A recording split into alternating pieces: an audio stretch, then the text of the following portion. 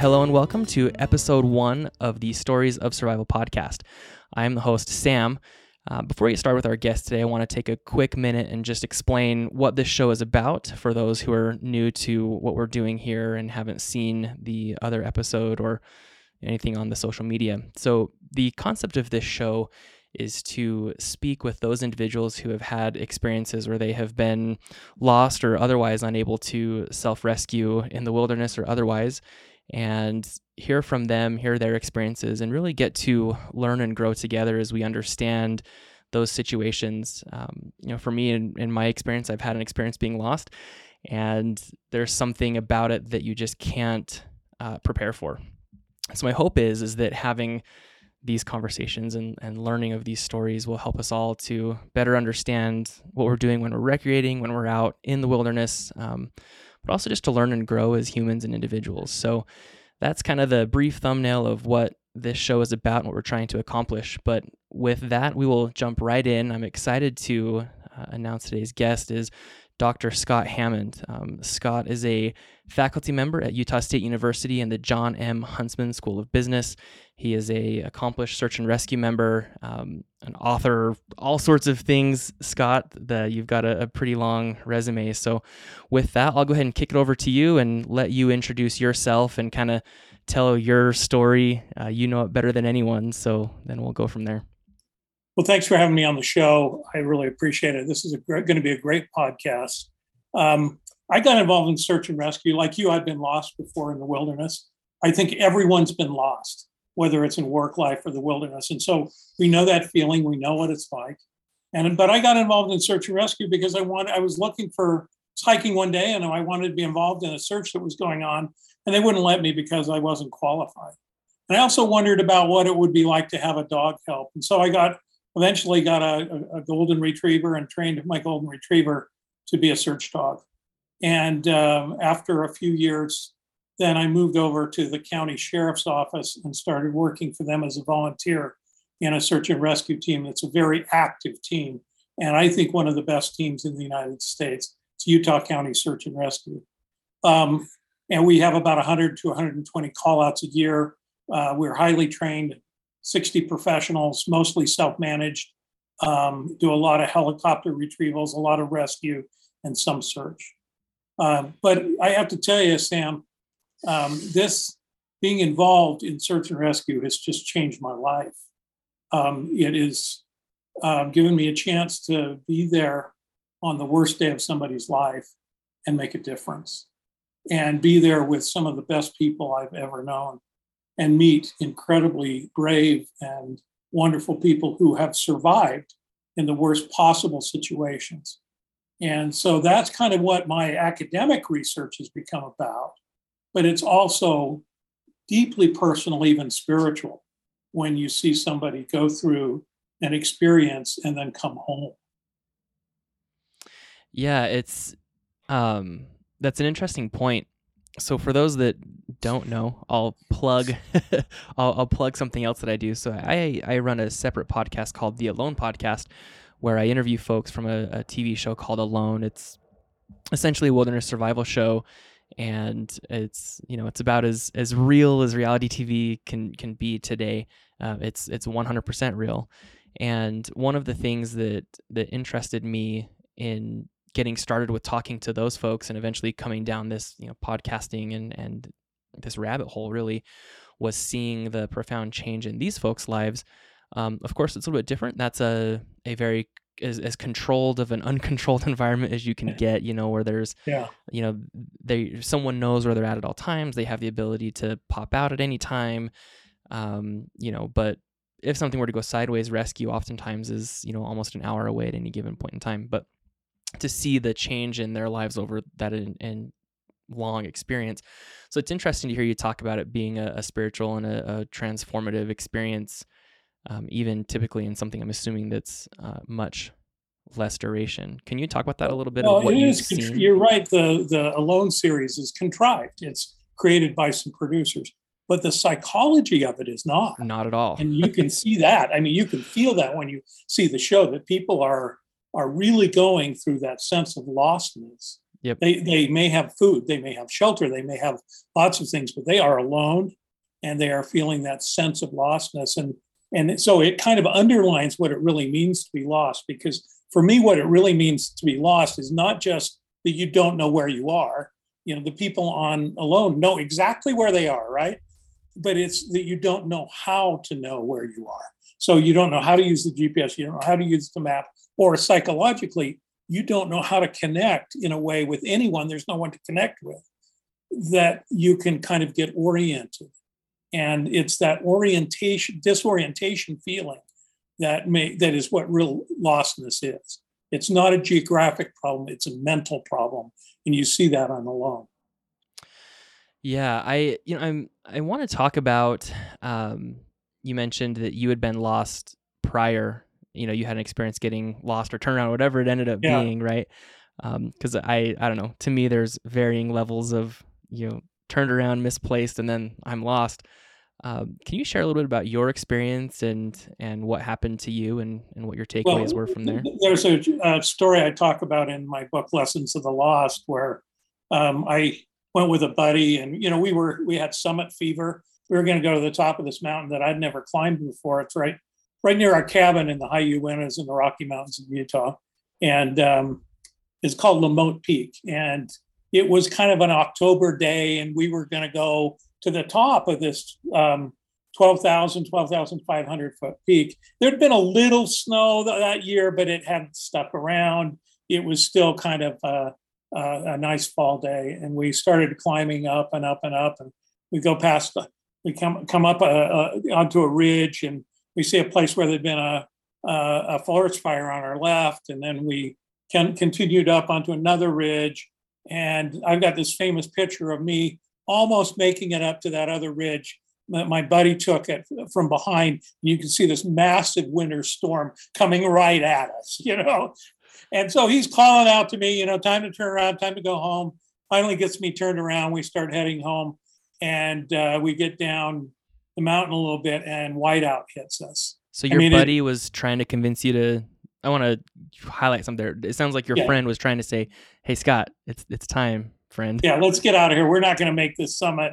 And I'm saying, no. I got to do this. And so, it's like I'm starting to get bad vision, because I only want to get to the top of this. And on the way down, we're going down, and it's just, you can see maybe 10 or 15 feet. You can see all the trees look the same. The snow's just dumping on us. And he says, get out your compass to make sure we're going the right direction. I didn't bring a compass. Why would I bring a compass? This is places I hike all the time. I don't need a compass. I don't have a GPS. So neither of us were prepared, and we're going down, and we find that those burnt trees that we saw on the way up on the left side again. Now that's not right when you're going down. If you're going up and they're on the left side, and you're going down and they're on the left side, something's wrong directionally. Did this register while it was happening? As soon as I saw that, I thought they moved the trees. Somebody moved the trees. Something is wrong here. We're going in the right direction. So I went into that denial phase really quickly. And after a few steps, we realized we had to confront that we were probably going the wrong direction, and that we didn't know where we were. And so we decided that we were going to just take a right turn and kind of go up the ridge again, follow the contour of the land. And we did.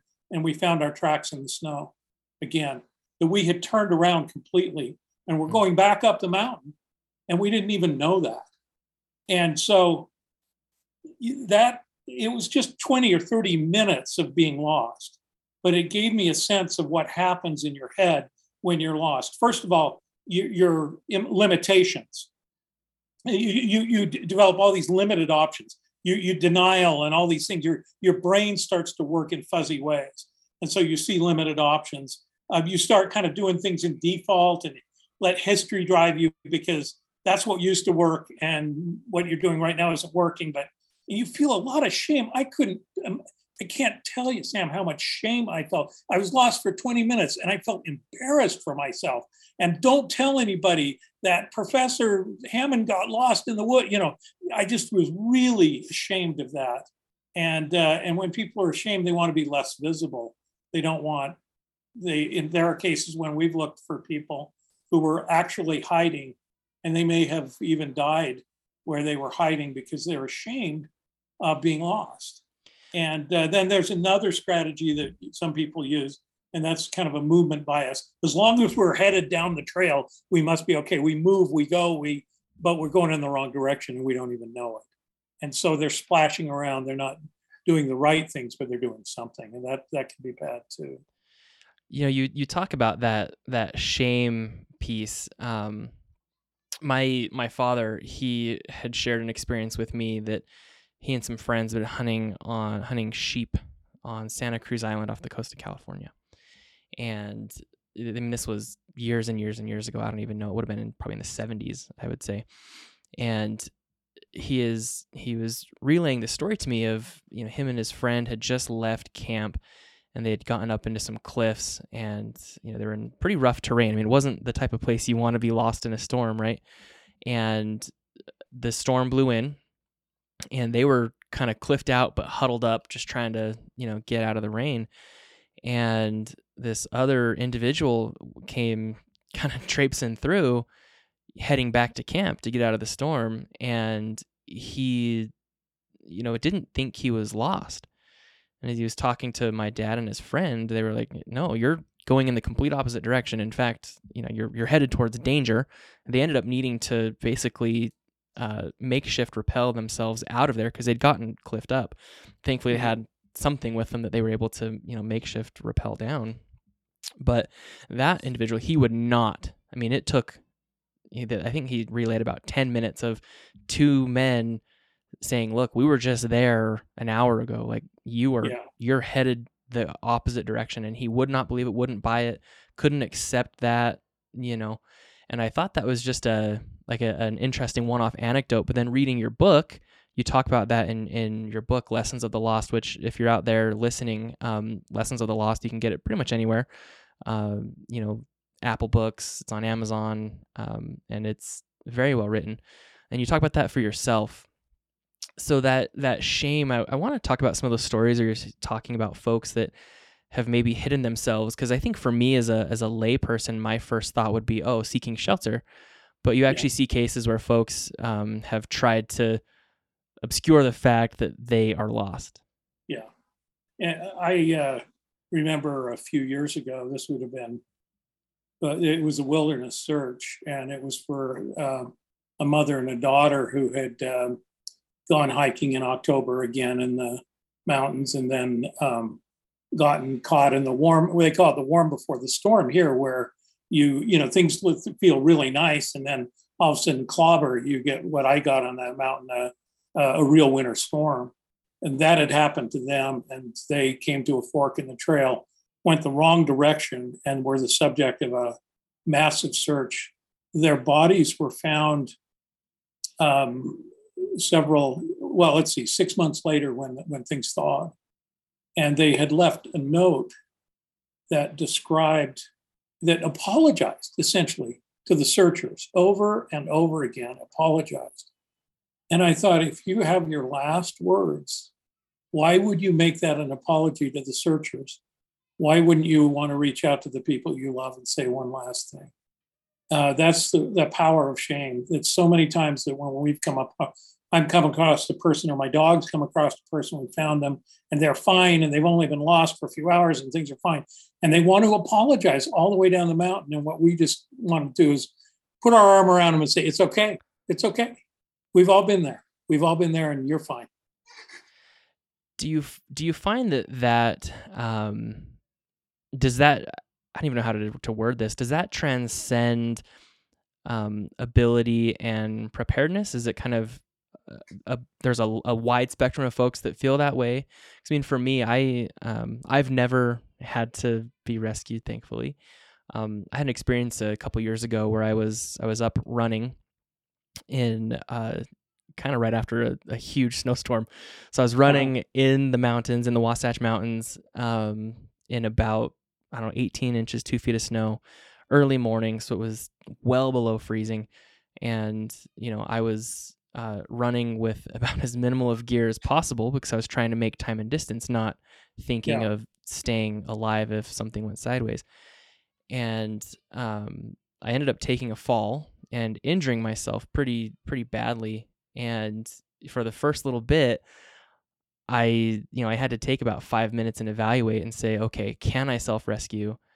If I can't self-rescue, do I have the time to call a friend to come, basically be a crutch for me to get me down? Or do I have to call for actual rescue? Because I was hot, sweaty, and it was probably 15, 20 degrees out at the most in 2 feet of snow. And you're just typical case there, because you're wondering, should I call search and rescue? And the answer is yes. Well, whenever we get a call, we don't send 60 people out looking for it. There's a deputy who takes the call and does a serious evaluation. Sometimes you can talk them off the mountain without need of rescue. Sometimes just getting a medical crew to start walking up the trail is enough.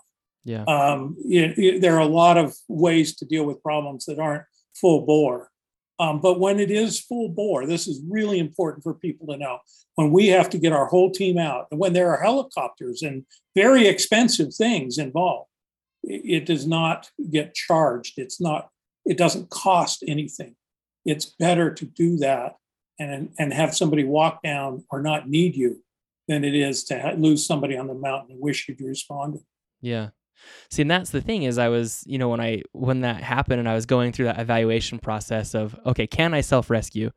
And if I can't self-rescue, to what level do I need assistance?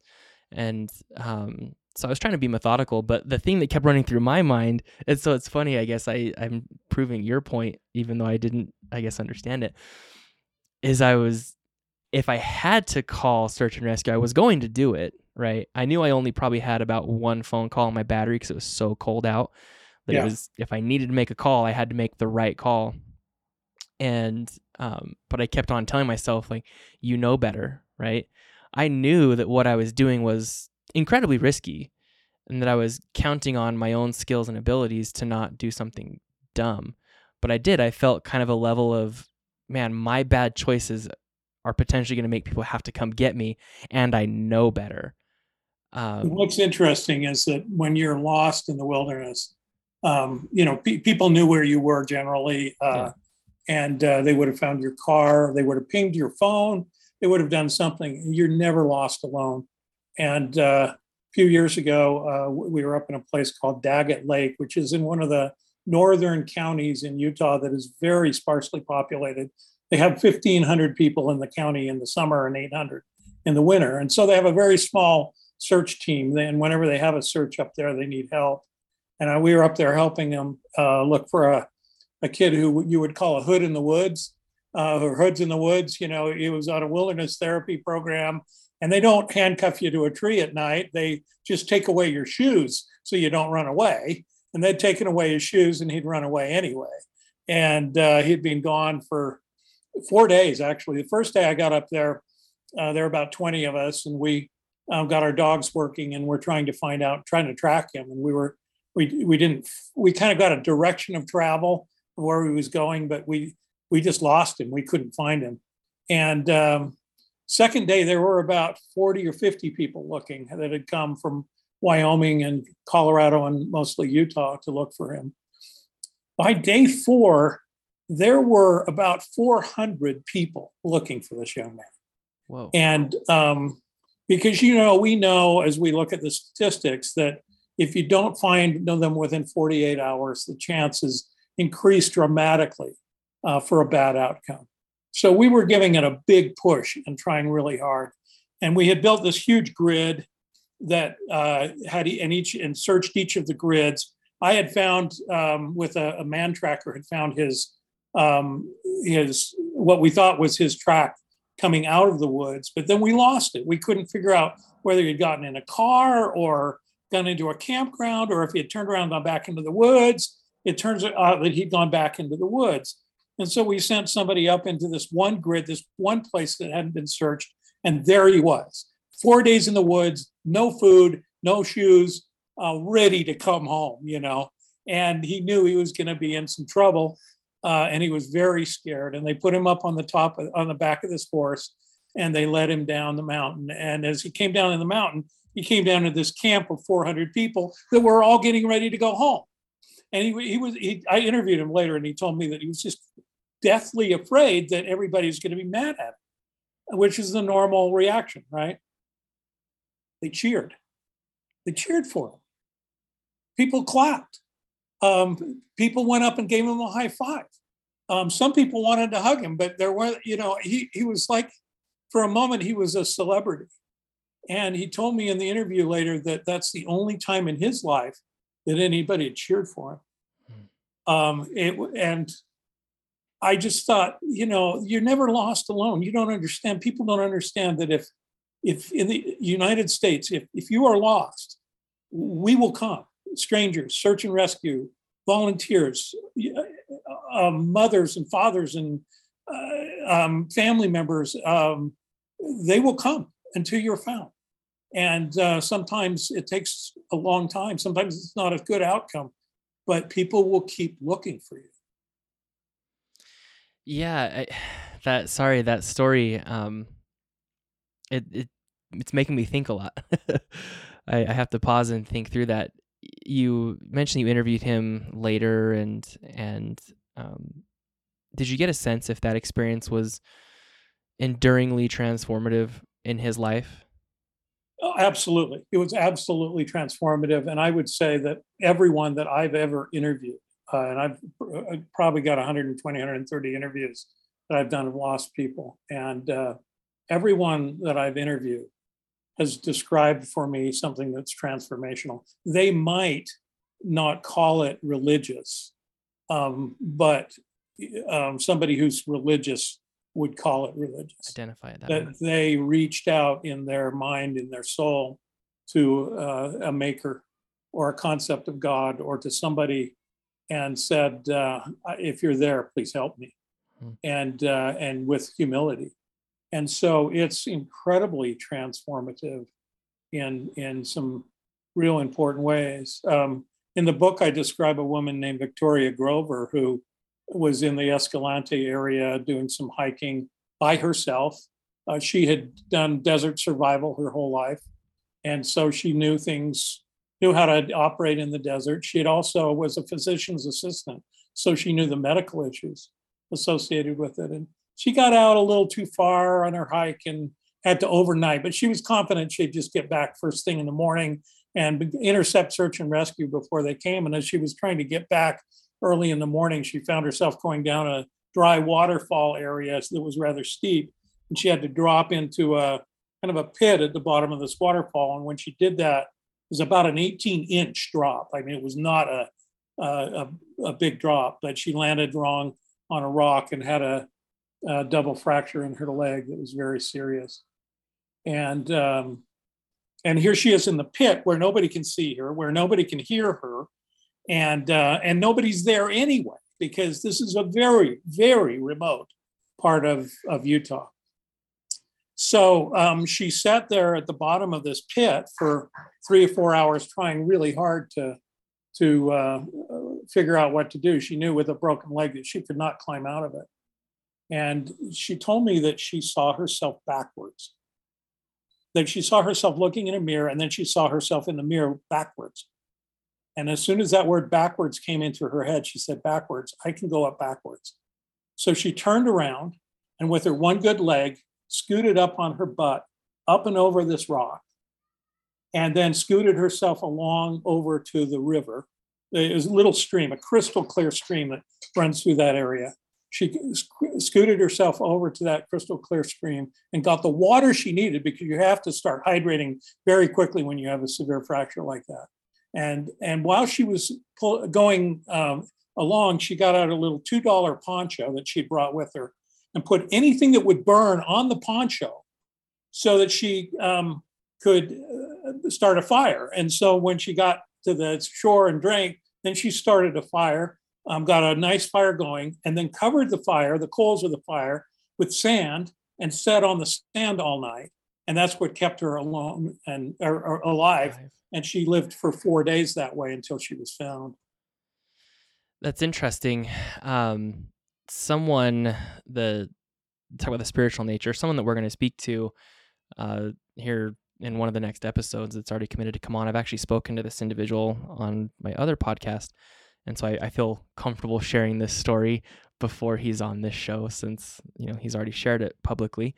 And he was someone that is someone, I guess, that wasn't much of a man of faith, I'll say, or didn't, at least maybe he was, but I don't know exactly what that relationship was. And he was also in southern Utah and had an experience where he got lost. And he was with a group of folks on a desert survival learning experience, right? He was a very experienced individual already at that point in time. And he got lost in the desert right before a big storm. There's always these interesting compounding things that happen. And one of the people leading this experience had a premonition to let the fire burn that night. It's like, typically I would have, he would have doused the fire and they all would have, so it wasn't alarming that folks were still out, because this is what they were doing.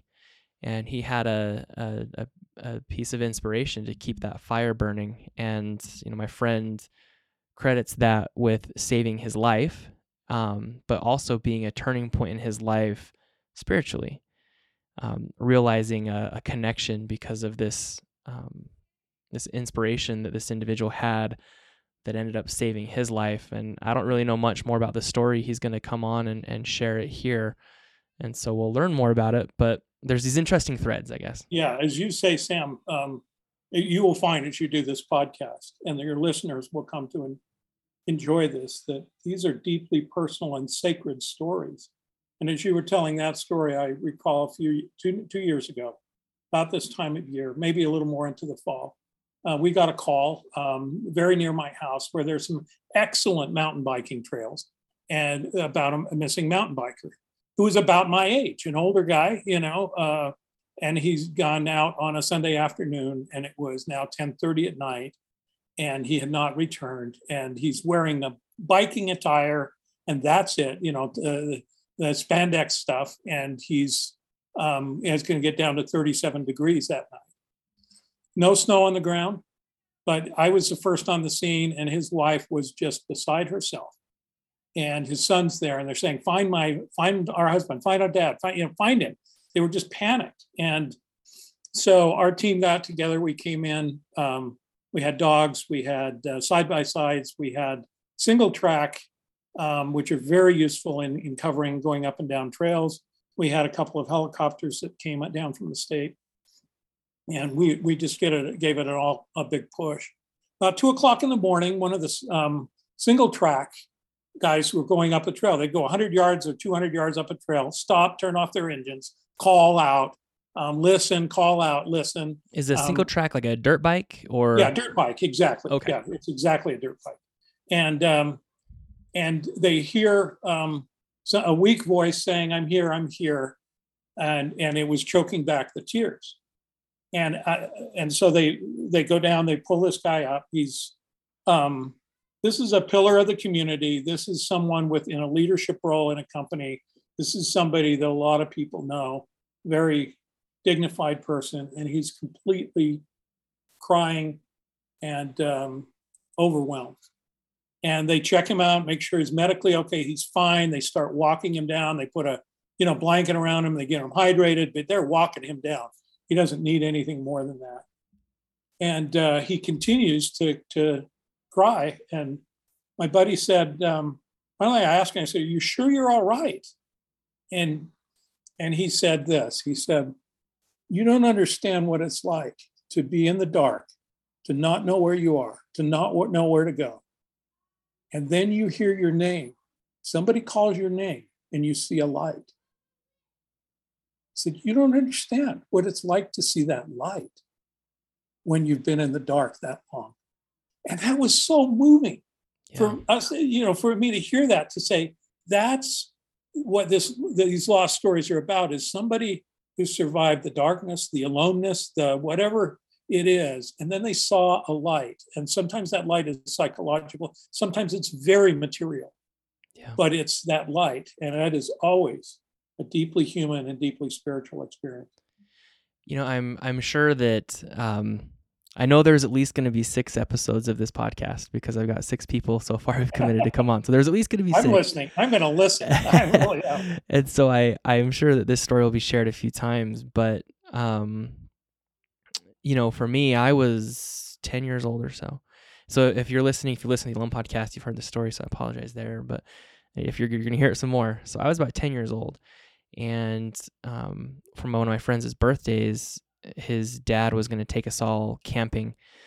And we were camping up at Donut Falls in Cottonwood Canyons, right?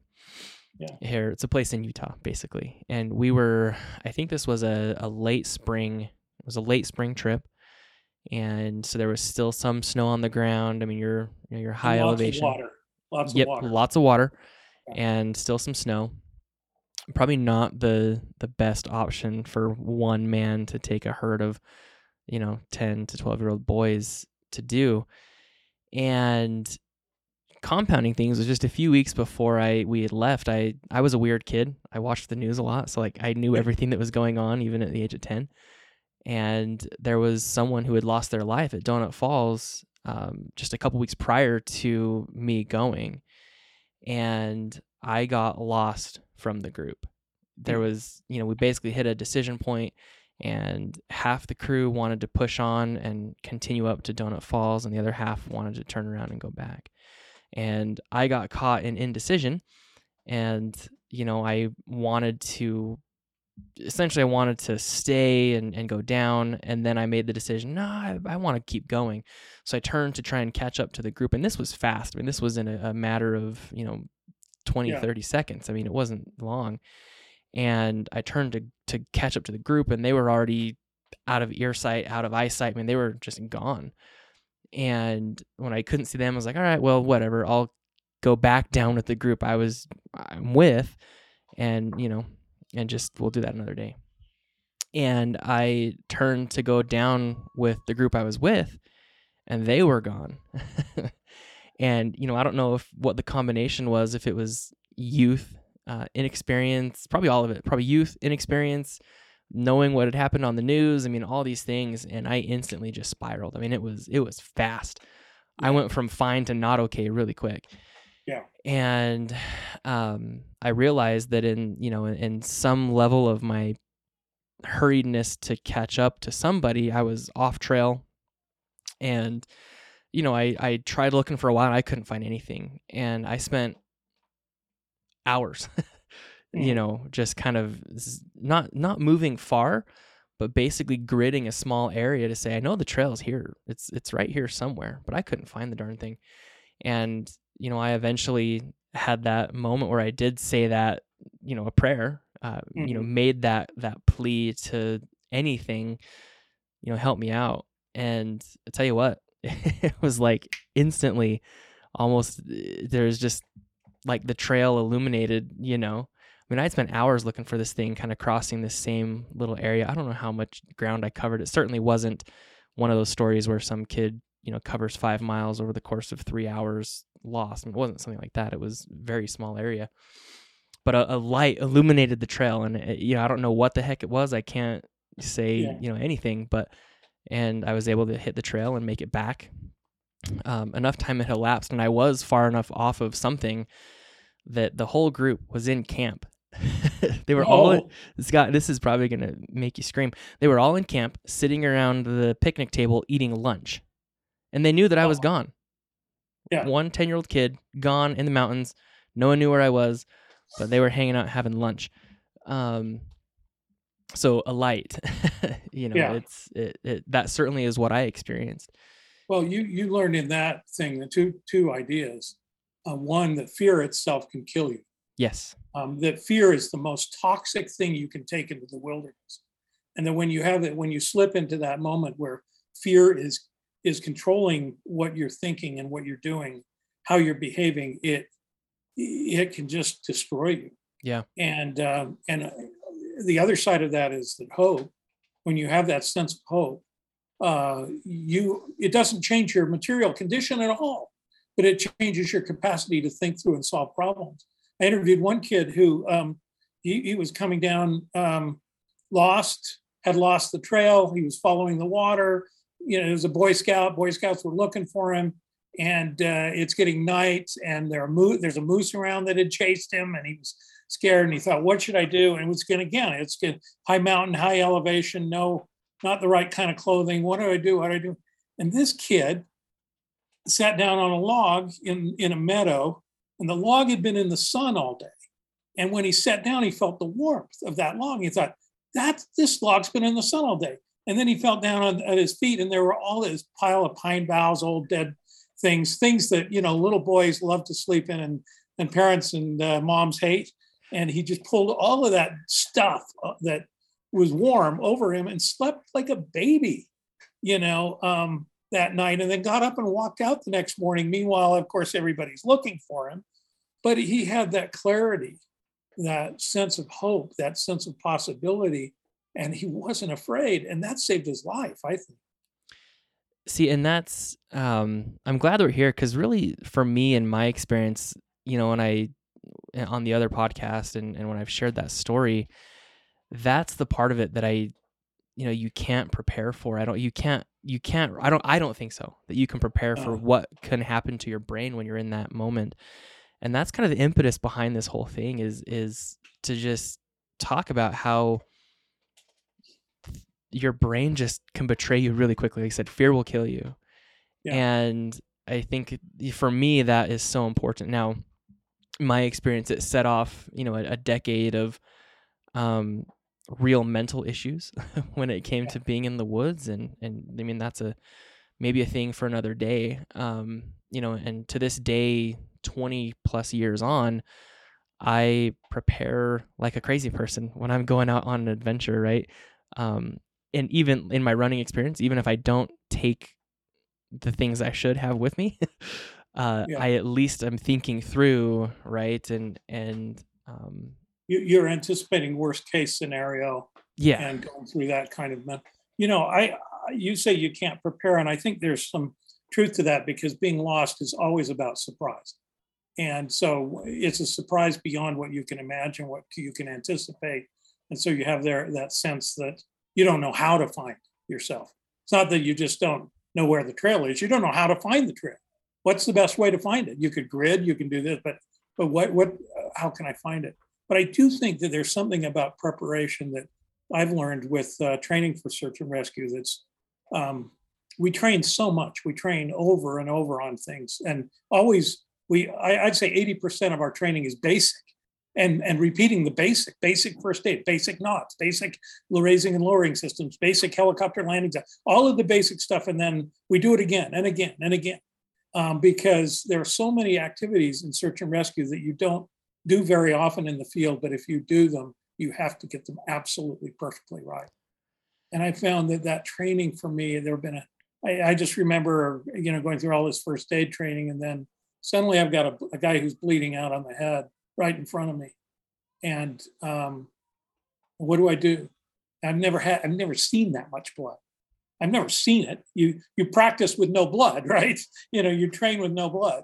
And suddenly I have to stop the bleeding. And it is there in my brain, and it moves right up to the front, and I know exactly what to do.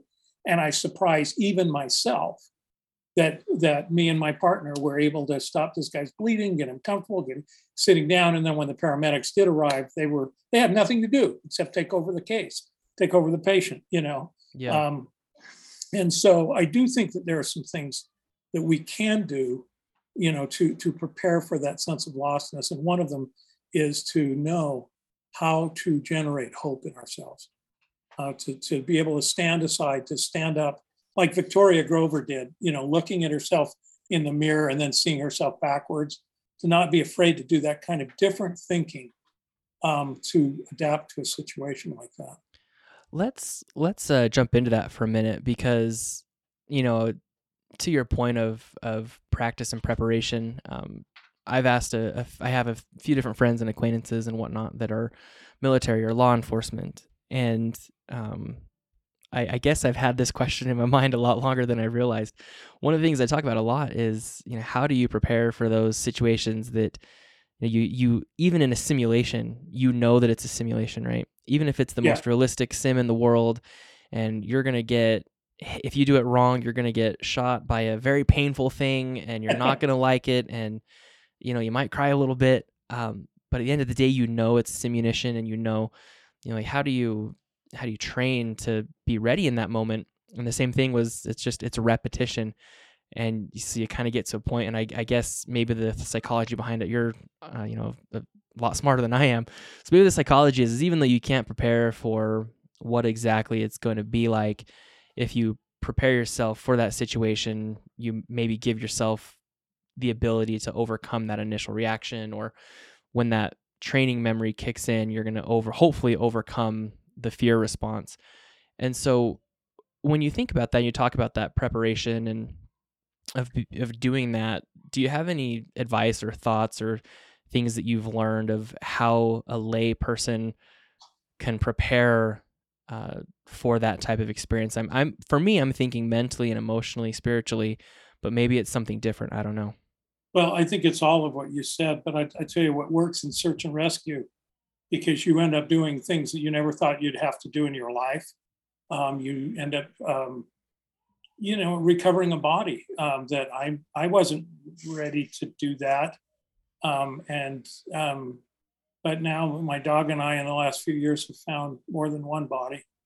And you just kind of wonder what that's going to be like. And sometimes you have to help get the body bagged and put in a helicopter, and, just things that you never thought you would have to do. And it's so much easier. It's so much better when you're with somebody to do that, when you're on a team.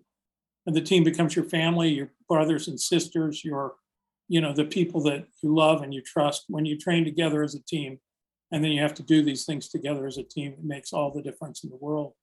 And it's an incredibly bonding experience. And so I think what I would say is that whenever you prepare to do the hard things in life, do them as a team, do them together, do them with the people that you trust and you love, and it will make it more enjoyable. But it'll also make you better, because if you're sitting there saying, I'm dependent on being able to give the right kind of first aid at the right time, that's one thing. But if you look at your team and you say, she and he are dependent on me to give them the right first aid if they need it, then it's a whole different thing. And for me, one of the things that comes down to is that we train our dogs to do avalanche finds. But the truth is that we hardly ever get deployed on an avalanche. And if we ever are, I've never been deployed on one, but if we ever are actually on scene on an avalanche, it's more likely that we will be rescuing another team member and not the person who's missing. I do not want my dog to mess up. I do not want the handler. It's more likely that I'll mess up. I do not want to miss that. And that's an important training for me, because my team is dependent on that. Sorry, while you're talking about your dog, I'm getting mauled by mine. Yours. This has never happened before. So for those of you that are listening, Scott's getting to see my dog attacking me. So to try and translate that for I'm thinking of the flip side, right, of the person who is in that situation. For me, I like to adventure alone. For whatever reason, I like to adventure alone.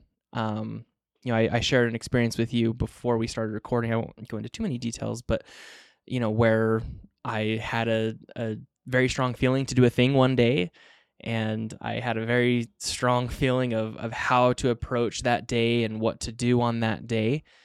And, I took someone with me, and that individual wasn't willing or able to do the day the way that I had wanted to do the day.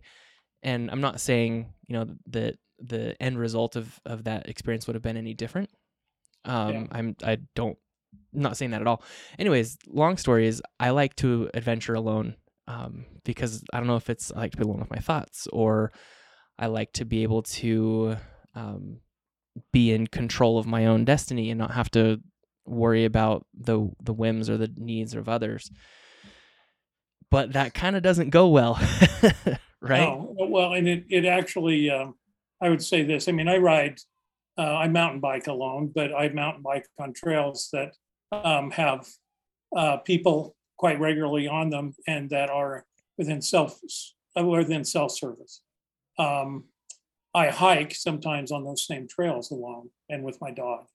But I do not do deep wilderness stuff alone. And I just don't anymore. I've just seen that most of the situations, the data is kind of damning. If you are by yourself in the wilderness and you get into trouble, you've got about a 2 to 3 day window for survival. If there are 2 of you, that window extends to 5 days. And if there are 3 of you, it extends to 10 days.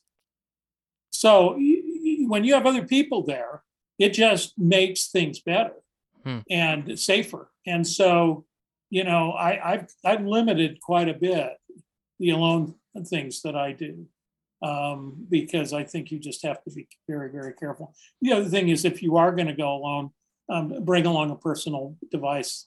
I have a GPS system that's made by Garmin that allows me to send text messages. And it also has an emergency operator that you can text to. +1 for InReach here. Yeah, you have InReach? Yep. Yeah. And there are other ones and sat phones and things like that you can take with you. And that makes a great deal of difference. The reason these days that, it used to be that search and rescue was about 50% search and about 50% rescue. Now it's about 90% rescue and about 10% search. People aren't searched for very much anymore because they're carrying a cell phone and we can ping them and we know exactly where they are. And so that 10% that we do end up looking for are usually people that don't want to be found. They're either too young to have a cell phone or too old to have a cell phone, or they left their cell phone in the car and they really don't want you to find it. And so,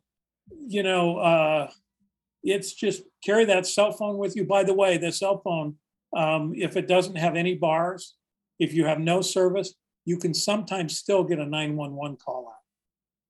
And people need to understand that you can get a 911 call out sometimes, even if you have no bars. The other thing is that if you leave your cell phone on, then they can usually track that cell phone with a helicopter signal sometimes. And so, leave it on. The light on your cell phone is really important too, because if they're looking for you with flare, with light detection at night, they need a light source like that. And a cell phone shows up even through the trees. So those are, things to know if you're out there by yourself. But I would recommend that at least on the deep wilderness things where people are not on the trails or where you're bushwhacking, don't go it alone. Did your behaviors, how significantly have your behaviors changed in the last, 7, 8 years since you've been a member of Search and Rescue and been heavily involved in that? That's a good question. All of your questions have been good questions. I think for me, I'm more careful. I am more careful. I'm very safety conscious. Whenever we go down a rope or a rope system, we have double or triple redundancy. We're very careful. We have extra thick ropes. We use extra heavy rescue quality things. So they're just having the right equipment has changed me a lot. But more than anything, it's changed me internally. I've just seen the best in human behavior when you're out there. I've seen the best, the most unselfish acts I can imagine. I've seen, I'll just tell you one experience.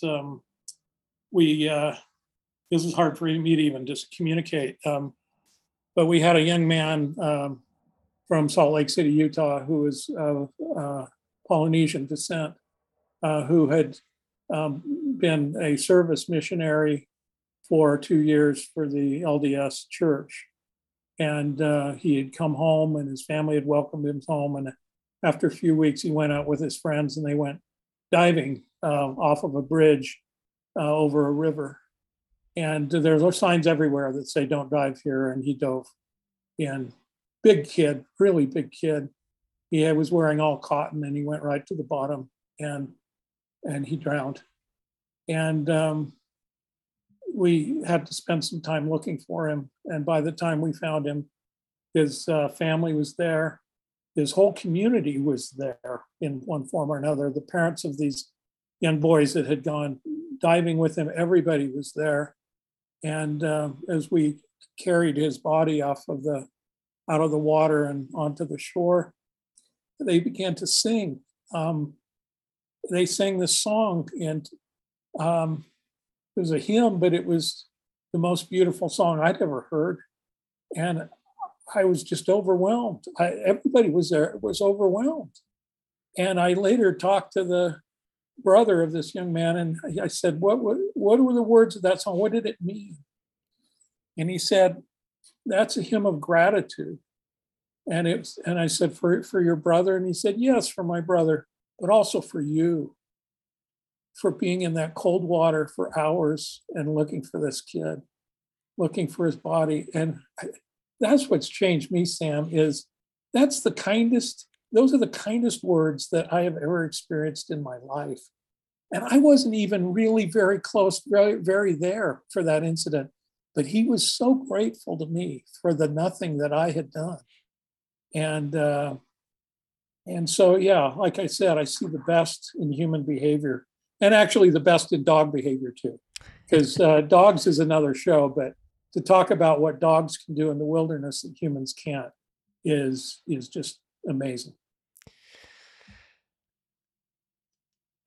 Where to go? One of the hardest things about that I've found of having these conversations. Obviously, this is the first one for this podcast, but when things get really personal, it's hard to do justice to a story, and it's hard for me to do justice that I hope that everyone can feel the justice that story deserved. I wasn't expecting to cry tonight. But you got me, Scott, so thank you. Well, it's hard to tell a story. Being lost is always personal, and that's why this podcast is going to be so good, because everyone's going to tell a personal story. Yeah. It's hard to switch gears. There's something been pinging in my mind. I want to talk about something that you've mentioned it, I think, twice now. It's come up in our conversation today, and it's the concept of the lost who are not wanting to be found. Obviously, I mean, not obviously, but to me, obviously, that brings me to a story from your book, again, Lessons of the Lost, that you shared, a very personal story from your book that you shared. But I'm curious about that. And, you've talked about you've talked about rescues versus searches. And I think for everyone, that's probably pretty obvious. A rescue, I'm going to go on a limb and correct me where I'm wrong, but a rescue, I'm assuming that this is something of known location, unable to self-rescue. Yeah. Versus a search, which is unknown location, unknown status. We don't know if this is a recovery or if this is an individual who is, like super running themselves somewhere, you just don't know. Yeah. But then there's this subset of the lost who are not wanting to be found, because it's something I've been curious about. And again, I can already tell that we've probably got 2 or 3 of these conversations to have in the future, because it is interesting to me with, today's day and age. I'm sure a lot of people think the same thing of, look, we've got FLIR on helicopters, we have drones, we have the ability to ping phones, and even if someone has a device, there's stories, you probably saw this here locally a couple years ago of an individual who was lost and had a phone, had like everything. They could see folks, but they didn't know how to use their phone in a manner to help them. But then, like, how is it possible to not be found, I guess? And so can you talk a little bit about this concept of the lost not wanting to be found, and those decisions? Obviously, that's a very personal thing for people, and but is there anything that you can? It's actually share? In search and rescue, it's certainly the hardest thing we do, because we sometimes have to go out and that you don't always know. You can't always figure it out, but sometimes you can look at the psychological profile of somebody and tell pretty quickly that they are leaving their cell phone in the car and their backpack and their supplies and all these things in the car for a reason, that they are going to go into the woods and either harm themselves or in some cases just neglect themselves until until things end. But you mentioned that, and it's a hard thing to figure out. It's a hard thing for dogs. That's when we use dogs a lot, because we have to, if there's no cell phone to ping them with, we can get a scent on the car or the PLS, we call it the point last seen, and we can pick up a track and sometimes find them that way. And we've done that a few times, and it's been really hard, if it's a bad ending. A few weeks ago, I can't give all the details about this, but a few weeks ago we had a situation like that, and we just didn't know, but it just seemed like this was somebody who was going through a very difficult time in their life. There were psychological triggers, there were things left in the car, all of these different things that were in place, and our assumption was that we were looking for a body. On day 3, they'd looked a little bit on day 1, a lot on day 2.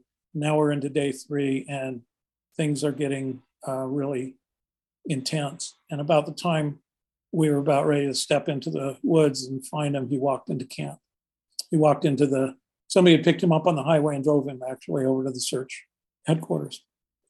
Later, we learned that he had in fact gone out for that reason, to harm himself. And that while he was sitting there contemplating it, this was on day 1, he heard 2 of our searchers walking near him and calling out his name.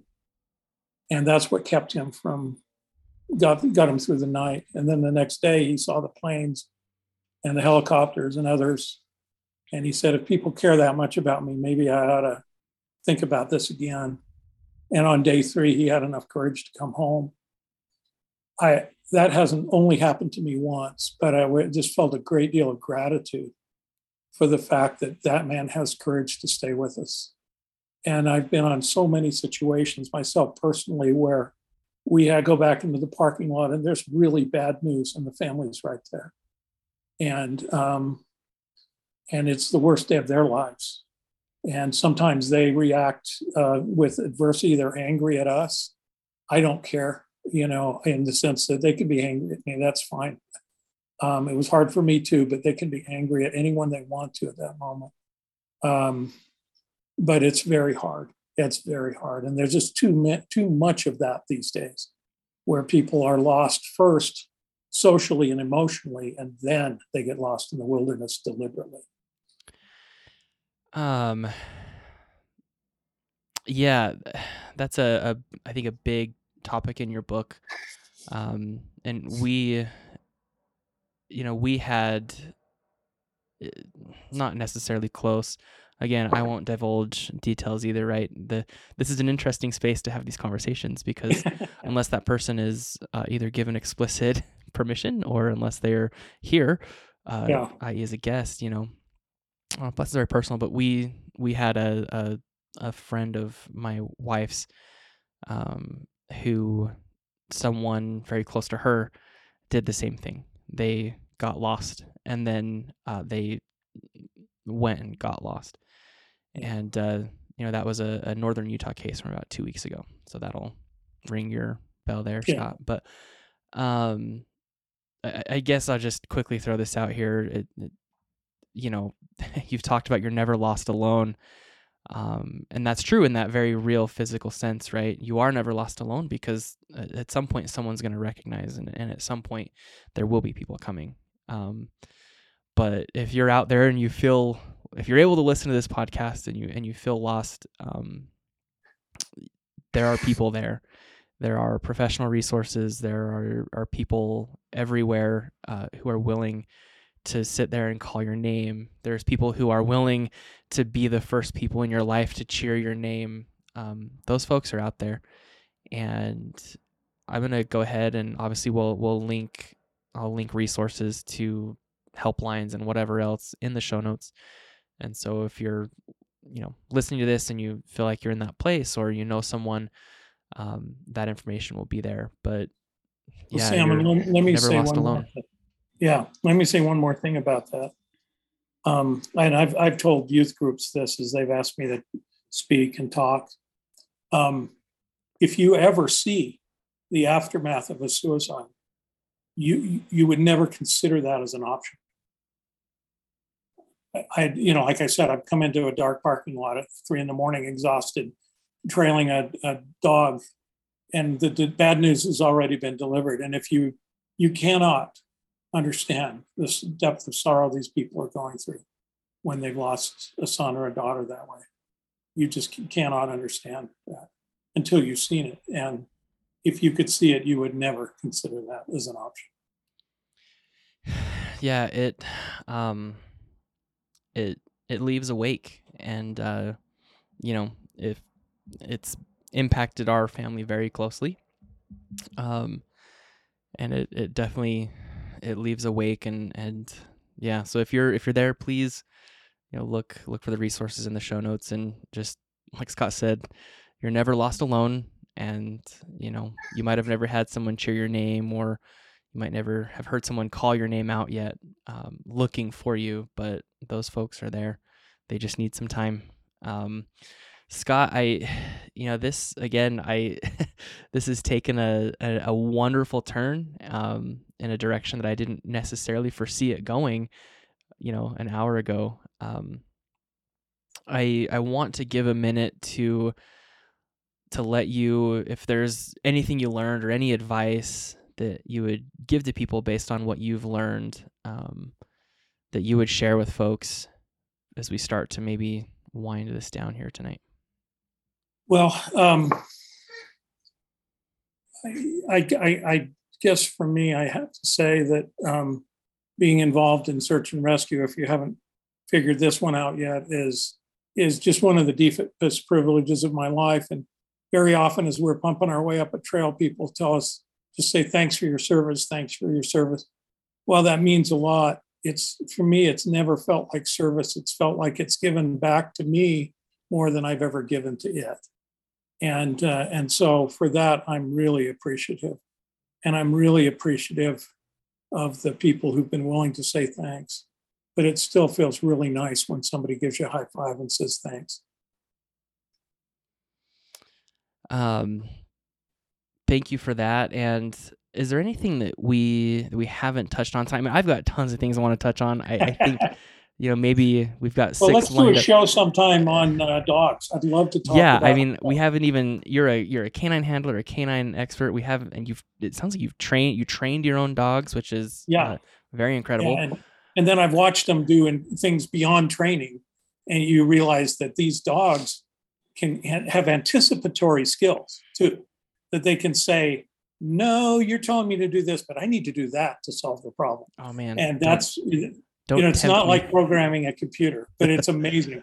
So I got stories to tell on that. So let's do a show on that. We've got canines we need to talk about. I'm intensely curious because I can feel that the and I apologize, I'm going to say this, but I can feel that the PhD side of you and all the things that entails has greatly impacted and colored the way that you've approached your time with search and rescue. It feels very strongly that those two things have had a very great relationship. I'm intensely curious. There's another thing that's interesting that you might want to do a show on, and that's on lost person behavior, on how you use behavioral algorithms to figure out where somebody might be.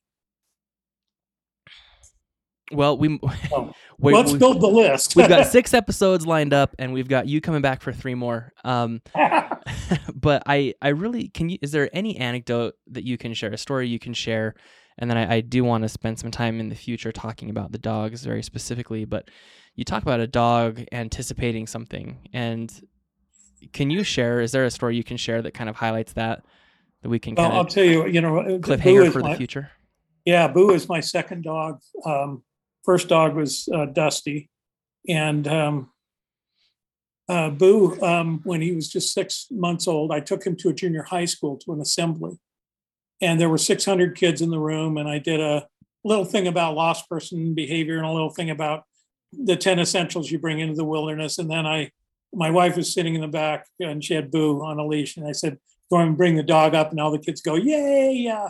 And I called Boo, and he comes running up and jumps on the stage, and he's like a show dog. He's just thriving on the crowd, and then I have a command I give him that is just essentially go find somebody, go sit next to somebody. I say he's going to come sit next to somebody, and you're gonna be my volunteer, my helper on stage, if you wouldn't mind. So he goes and sits down next to this kid out in the middle of the audience. And the kid comes up and helps me with a few things. And that's a good experience for the kid. At the end of the assembly, this teacher comes up to me and she's just in tears. And she said, "How did your dog know?" I said, "What do you mean?" He goes, "How did your dog know?" I said, "Know what?" She said, "This was my autistic student. He hasn't said a thing the whole year. And now he can't stop talking about how wonderful your dog is." Dogs know things that we do not know. They feel things that we cannot feel. And so that's the teaser I'm going to give you if we do a dog show. Yes, so. we're going to have to. Scott, this has been absolutely incredible. I really appreciate you taking the time to come on and share and open up. It's funny. Again, I've had lots of very personal conversations, but for some reason, I'm never expecting the level of depth of conversations, and I appreciate you being willing to share that depth. Well, Sam, you're a great interviewer, so thank you so much. I appreciate that. And as we wrap up, is there? I've got it's kind of a kitschy question. I'm kind of embarrassed to ask it, but I'm going to ask it because I feel like your answer is going to be unexpected. If there was one piece of advice that you would give to folks that adventure, recreate, explore in the wilderness, if there was one piece of advice you would give them in the vein of preparedness, survival, things go sideways, what would that be? And again, it's a kitschy question. I would normally avoid something so obvious, but I feel like the answer is not going to be obvious, I hope. I think there's a real important one that is something that that doesn't just apply to the wilderness, but it's a term that we use in the wilderness. Situational awareness. Learn situational awareness. Learn to take your head off of the screen and look up at the real world. Out of the book and look up at the real world. Off of your feet, going down the trail, and look up and see what's going on around you. See the storm coming in. See the whatever's changing. See the animal in front of you that may be threatening. All of these different things that put people in trouble. I would say you could eliminate 30, 40, 50% of all search and rescue incidents if the people involved were more situationally aware. They were not trying to cross a river with whitewater. They were not trying to go up a cliff with no ropes. If they just understood the situation they were in and why they should be careful. I think that's perfect. It's funny trying to wrap up for you here, but I think that's perfect answer. I was always raised with keep your head on a swivel. Yeah. Everything I did, it was keep your head on a swivel, right?